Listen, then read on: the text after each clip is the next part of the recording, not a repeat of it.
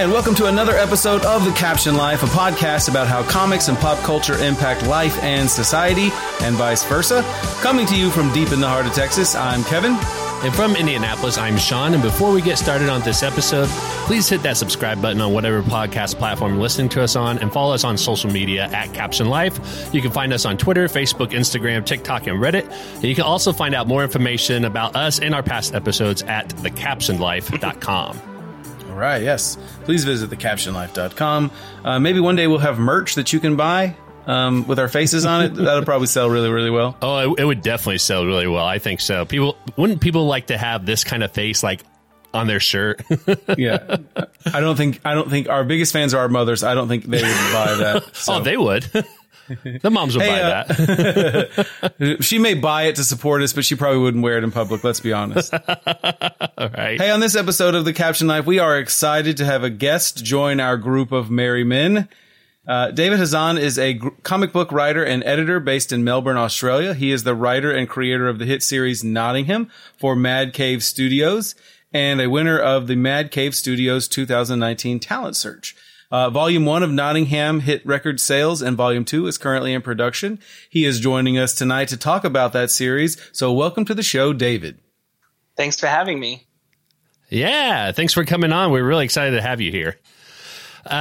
So to get things started, we like to ask this question of all of our guests that we have on the show. And since we're all fans and influenced by comics, we just want to ask you, what got you into comics, both as a fan and as a writer? Well, I always have an unusual answer for this question, because I'm not really, I didn't really grow up reading comics. Okay. I was kind of somewhat of a late bloomer. Sort of in the last 3 years, I've kind of done the deep dive into comics. I guess I was always a fan of comics related media, but it wasn't until some very kind and generous colleagues of mine about 3 years ago got sick of me talking about movies and TV at them and decided that they would start shoving comics in my hands.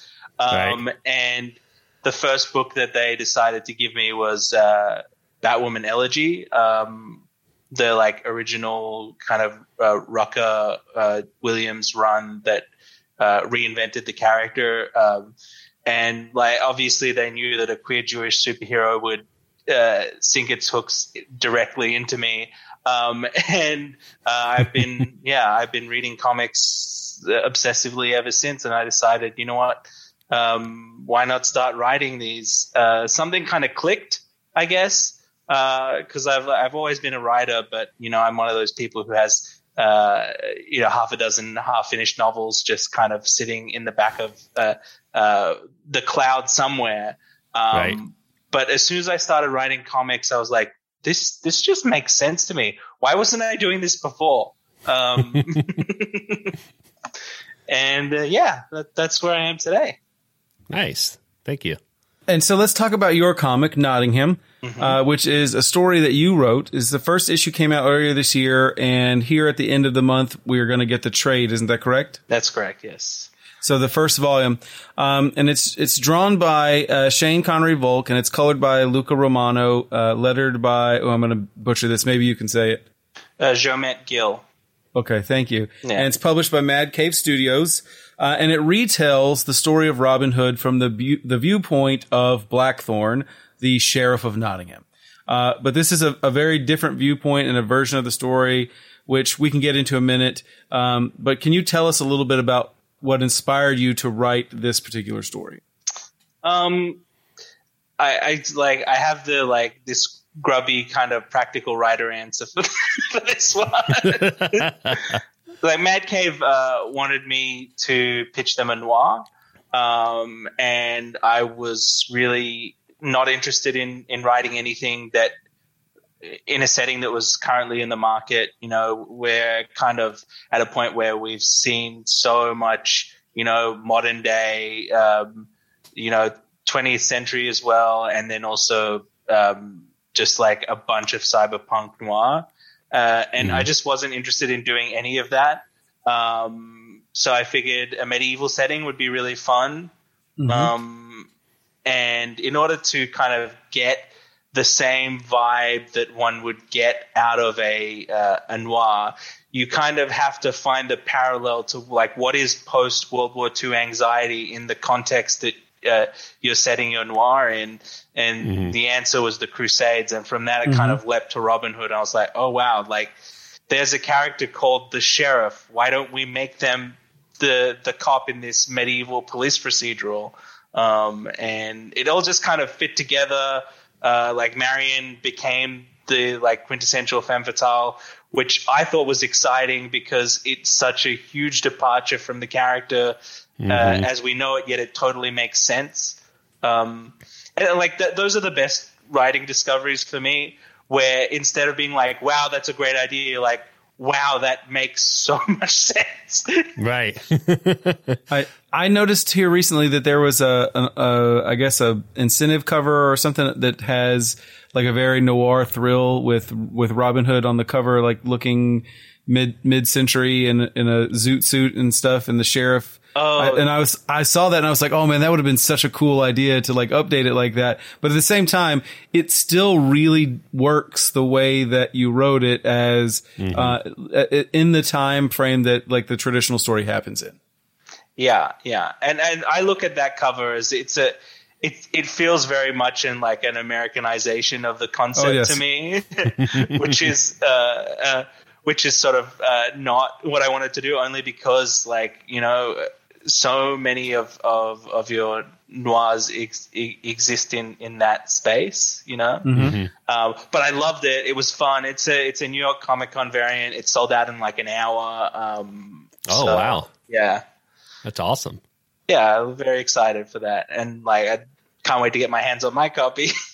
That'd be really cool. Yeah, I agree with Kevin. This and just like what you said, I think the the Nottingham, graphic novel kind of flips the story a little bit, and it just takes liberties in terms of like the different character development, which I found that really fascinating. And I think I even sent you a message on Twitter saying that, I just really couldn't put it down. It was just like, as soon as I read that one issue, I had to go to the next one. And it was just really captivating for me just to kind of feel like I'm reading the story again for the first time. Even though you're familiar with like so many versions of this story, it's a different approach. I really love that. So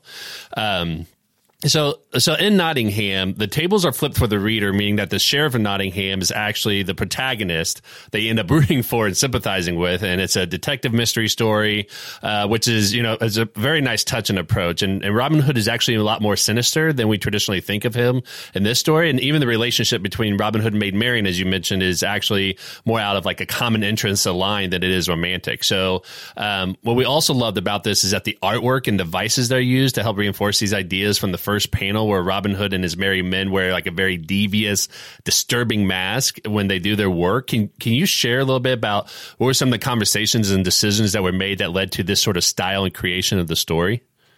Yeah, well, I think the first thing was I wanted to evoke something really creepy with the idea of the merry men. Right. Yeah. And I knew I wanted them to be obviously to tend towards murder, right? Right. And anyone who's a fan of comics knows that the creepiest thing you can do with murder is to do it with a smile on your face. So I took that idea. Also, all of comics is just borrowing things. So borrowing things and mashing them up. So that's basically what I did. I took the Guy Fawkes mask. I took the idea of the Joker in some way, smiling while he murders people.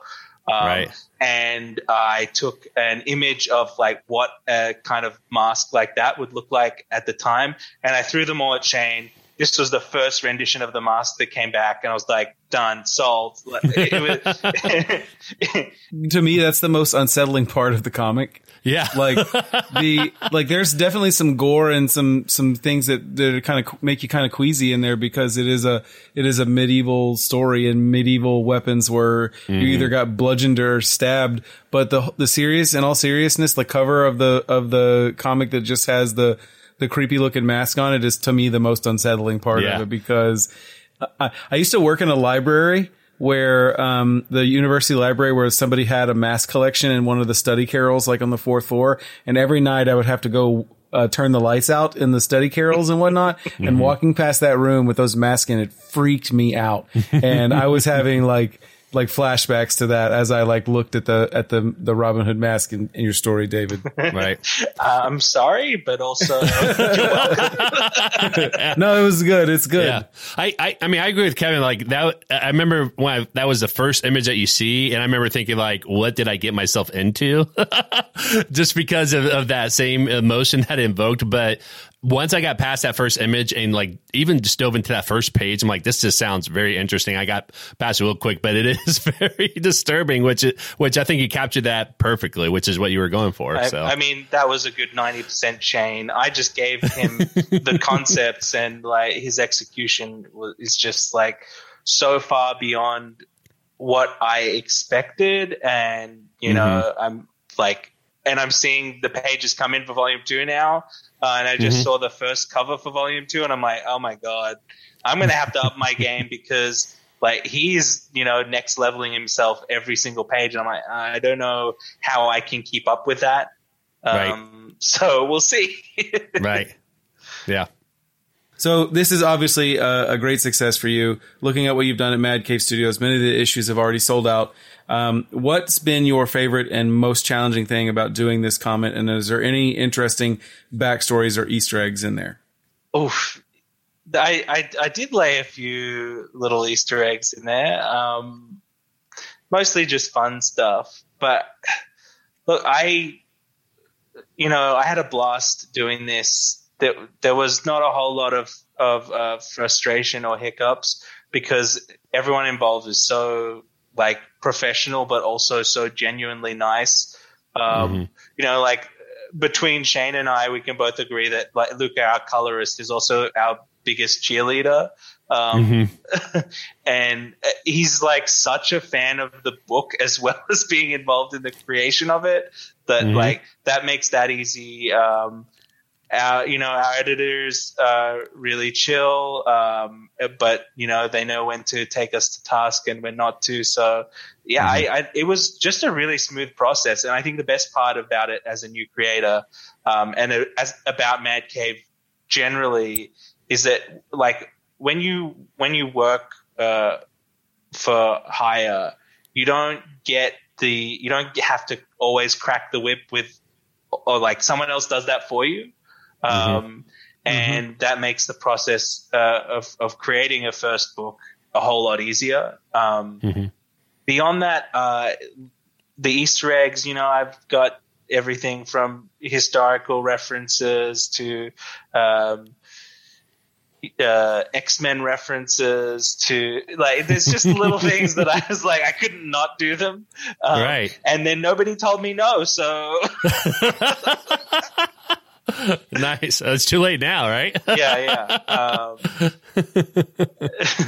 And we're getting some more references in volume 2, which I'm excited about.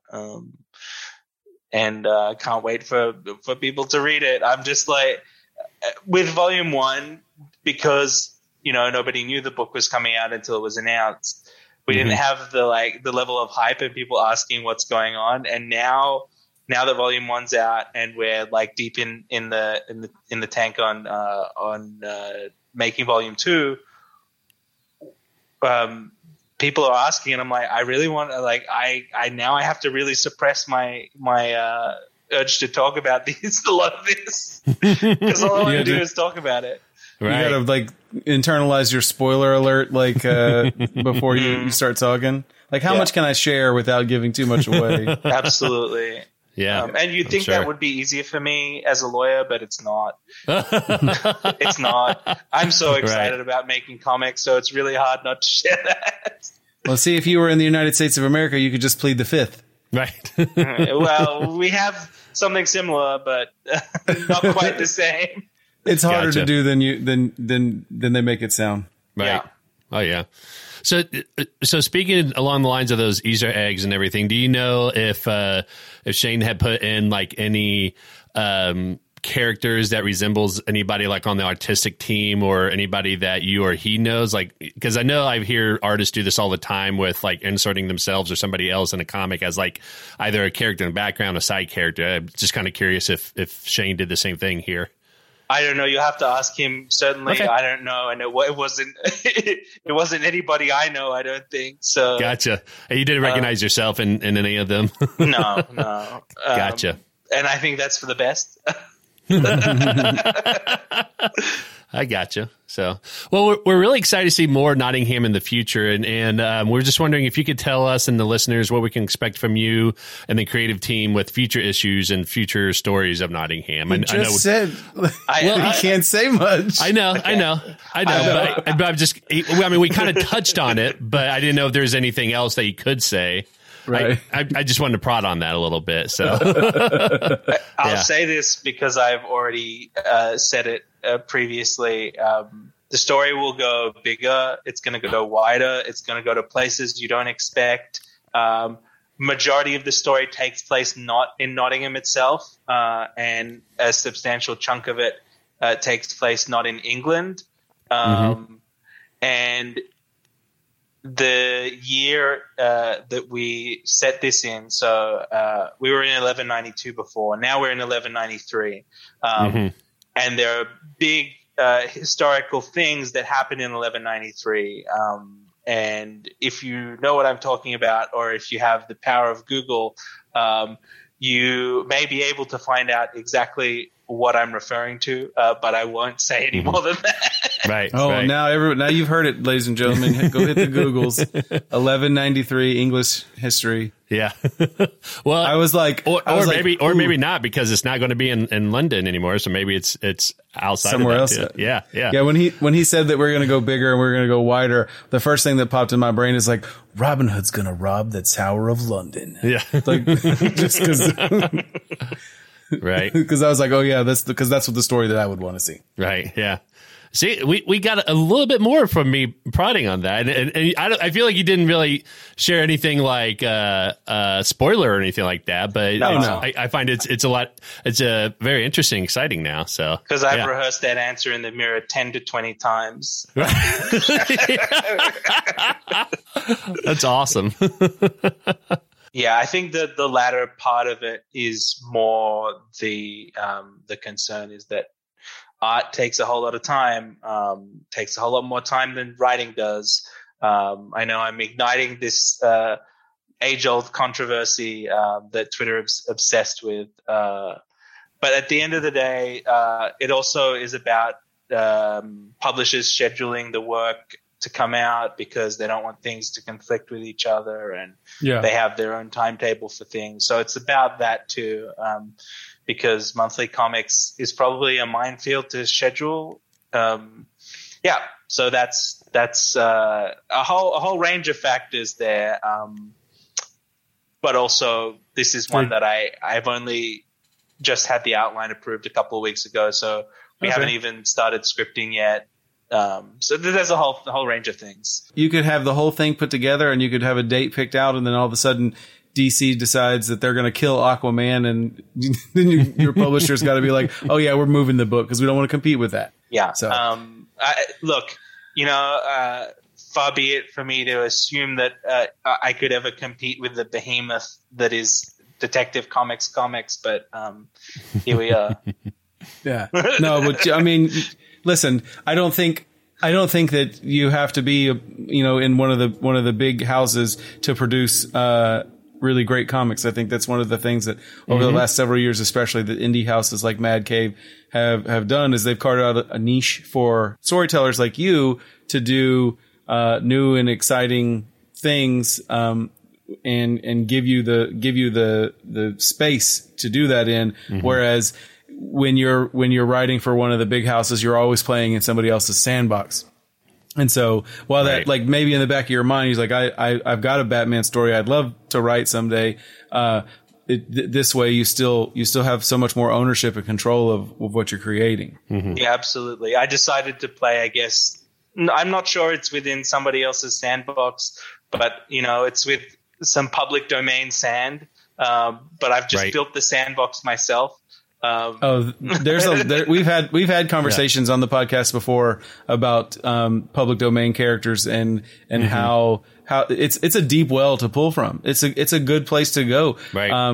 You can tell a lot of stories the way that you're telling it, just a retelling.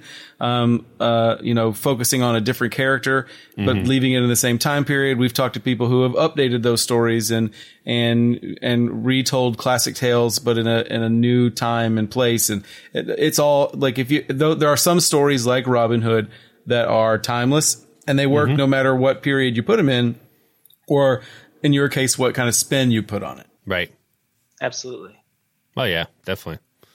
But since Nottingham is a detective story, I thought I would test your mettle with a few murder mystery riddles.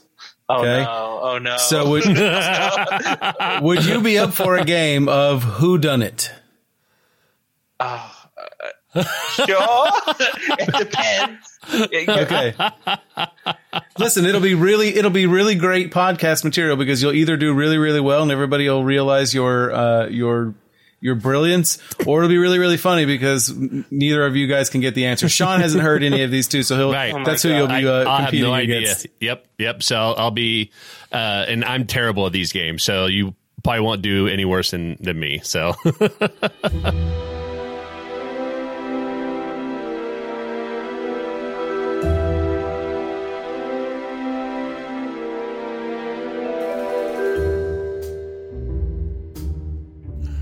All right, so we're going to start off with something that's not a murder mystery. We're going to go low key larceny. All right, so here it is. A Japanese ship was leaving the port and on the way to the open sea. The captain went to go oil some parts of the ship and took his ring off so it wouldn't get damaged. He left it on the table next to his bunk. When he returned, it was missing. He had suspected three crew members could be guilty and asked them what they had been doing for the 10 minutes that he had been gone. The cook said, I was in the kitchen preparing tonight's dinner. The engineer said, I was working in the engine room, making sure everything was running smoothly. And the seaman said, I was on the mast correcting the flag because someone had attached it upside down. The captain immediately knew who it was, but how? Who stole the ring? Somebody's lying. No.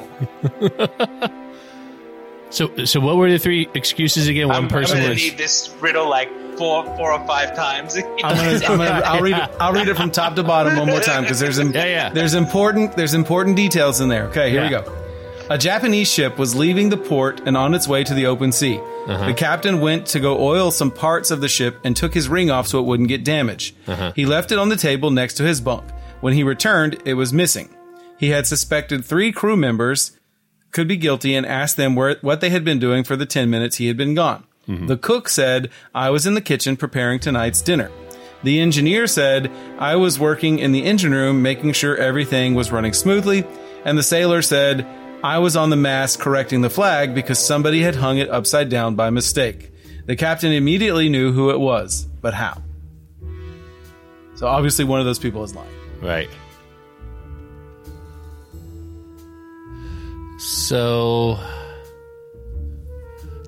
let me ask you this. Do you need knowledge of like how like naval ships are operated to know this? No, only its country of origin. Its country of origin, which is Japan, right? Is that what you said? Correct. It's the seaman. The flag. Yes, you got it. It's the flag, it. Tell us why. Because the flag is the same upside down as, right? That's correct. The Japanese flag is just a white rectangle with a red circle on it. So the flag would be the same no matter what. It was obviously that the seaman had been lying. Right. Okay. This one is a murder mystery. 4 friends regularly visit the sauna together. They always brought something with them. Jack, a musician, took an iPod with him to listen to music. Steve, a banker, took a thermos to drink out of. Patrick and Michael were lawyers and took documents to read. One day, Patrick was found dead. He was killed by a sharp object. Police came immediately and conducted an investigation, but found nothing. Who killed Patrick? And Patrick's the lawyer? He's one of the lawyers. I'll read it one more time. Yeah. 4 friends regularly visit the sauna together. They always brought something with them. Jack, a musician, took an iPod with him to listen to music. Steve, a banker, took a thermos to drink out of. And Patrick and Michael were lawyers and took documents to read. One day, Patrick was found dead. He was killed by a sharp object. Police came and immediately conducted an investigation, but found nothing. Who killed Patrick? Sauna, sharp object. iPod, documents, Yeah, thermos. and a thermos. Sharp object. Part of me thinks it has something to do with the thermos. Either they hid the weapon inside the thermos or something to do with the temperature. Because it was always hot. It was already hot in the sauna. Maybe. You guys are on the right track. Thermoses don't just keep things hot, they also keep them Cold. cold. So... He was keeping revenge in the thermos. He was keeping ice cold revenge in the thermos. Exactly. Steve had a shard of ice in the thermos, and when he stabbed Patrick with it, And the then it ice melted and left no evidence. There you go. Okay, gotcha. All right, last one. Last one, I promise, and I'll quit torturing you guys with this. We're the detectives in training here. Like we're on the right track. You guys barely got out of the academy. Right. I can just see you both doing that little rope wall. Like, Yeah. screw this. We're doing something else. Where's the Okay, escalator? we're going to write comics. Right. Here we go. Mr. James was found dead in a room. The room had no window and the door was locked. The only 4 people who had a key to the room were questioned. Sophia the maid says, I came to wake Mr. James up. When I saw him dead, I screamed. John the butler, when I heard the scream, I ran into the room, turned on the light, and saw Mr. James with a knife in his back. Sarah the governess, I rushed up alongside John. When he turned on the light, the room was all bloody. And then Jack the cook, I was prepping breakfast and I didn't see anything. Who killed Mr. James? All right, you got to run it one more time. One more time. Yeah. Mr. James was found dead in a room. The room had no windows and no door. The door was locked. The only 4 people who had a key to the room were questioned. Sophia the maid, I came to wake Mr. James. I came to wake up Mr. James. When I saw him dead, I screamed. John the butler, when I heard the scream, I ran into the room and turned on the light and saw Mr. James with a knife in his neck. Sarah the governess, I rushed up alongside John. When he turned on the light, the room was all bloody. Jack the cook, I was prepping breakfast and didn't see anything. Would it be the first person? Explain, Sean. Because the other 2 right after said they had to turn on the light. So how did the first person see that the person was dead? Ding, ding, ding, ding. That is correct, Sean. It was Sophia the maid who killed Mr. James, and she would not have seen the body if the lights were not on. Gotcha. Very good. That one, it was like the window thing obviously has something to do with it, because otherwise, like, why would you add that detail in there? So Also, that makes sense. Another question is, why would you sleep in a room with no windows if you if you can afford a maid, a cook? Like, why do you not have windows? Like, that's where you cut the budget? That's where you draw the line? Maybe it was like a Howard Hughes situation where he was like severely agoraphobic or something and just didn't want to go. Like Sophia the maid definitely did it because she accidentally kicked over the jar of pee that was there. Right. Yeah. Because he never left the room. Suspiciously, also the only person with a mildly ethnic name is the one who did it. True. Yeah. Hey, I didn't write it. I just read it. Right. All right. Well, those are our murder mysteries. I think you guys did pretty well. You guys solved it eventually. It was not me. Well, you got the first one. You got the first one. Yeah. You got the first one. Yeah. I mean, well, and that's the thing. Is like with these kinds of details, you have to, especially when you can't read it in front of you on a podcast, you have to like hear it and process it over and over again, because it's one thing to hear it, and it's another thing to be able to read through the details and try to figure out that way too. So I feel like it's twice as hard trying to solve the riddle by auditory processing than to try to read on paper. Yeah. This is why noir books and crime stories work well as graphic novels and comics, because you can lay those clues into the images without mentioning it in the dialogue, and you can hide those things in plain sight. So of course the Japanese flag, if you could have seen right. If you could see the Japanese flag, like while I was reading it, that would have obviously clicked for you. Right. Yeah. But also, that's what we did. We laid a huge visual clue, and I think I saw one person on Twitter talking about it after we revealed what happens at the end of issue 4. I don't want to necessarily spoil things for people who want to pick up the trade and haven't picked up the single issues. Right. But we left some really big clues in the visuals, and not many people picked up on them. You got to pay attention. You got to pay attention to those things. Yeah. Now I'm interested too. I've got to go look up 1193, and now I've got to go back and look at issue number 4 and see if I can see the. See if I can find the clues. The clue is that's right there in issue 1. Okay. Yeah. Look at the last few pages of issue 1. I'll tell you when we've stopped recording. Okay. Yeah. Okay. Sweet. Yeah. No, but I mean, I think that's what I really liked about Nottingham, though, is that like you aren't just reading the next issue just to see what happens next, but you do have that kind of, you're trying to figure out like what happened and with all those clues and everything. That's what I really liked about your story here, is that I think it does something that you don't get to read in other, comic stories, is being able to pick up on those clues and try to figure out on your own and kind of, go along the ride. Because I know there's other comic stories out there that is kind of like a mystery, but you don't really get to figure it out until they like reveal, that big, secret anyways. And I feel like, that's a different impact than trying to let the readers figure out on their own before you do that reveal. And I think that's something that's really engaging. So I remember that. And I really like that approach to it. Thank you. I appreciate that. Yeah. David, before we wrap this up, we want to say thank you for coming on and sharing your story and sharing Nottingham with us, because now we're huge fans and we look forward to see where the story goes. But can you let our listeners know where they can find you and your work online? Yeah. The best place to find me is on Twitter. At David T. Hazan is the best place. Otherwise, my website, www.davidhazan.com. Those are the two places that I really use to talk about comics. Everywhere else is more personal social media than just like obsessively ranting about comics. So if you want my rants, Twitter is the best place. Sign up for the rants now, everybody. Yep, that's what Twitter's for. All right. That's going to wrap up another episode of The Caption Life. We hope you enjoyed listening. Don't forget to smash that subscribe button on whatever major podcast platform you listen to. And you can also follow us on Twitter and Instagram at Caption Life. If you like what we're doing, give us a shout out or tag us in your posts. For more info about us and all of our previous episodes, please visit thecaptionlife.com.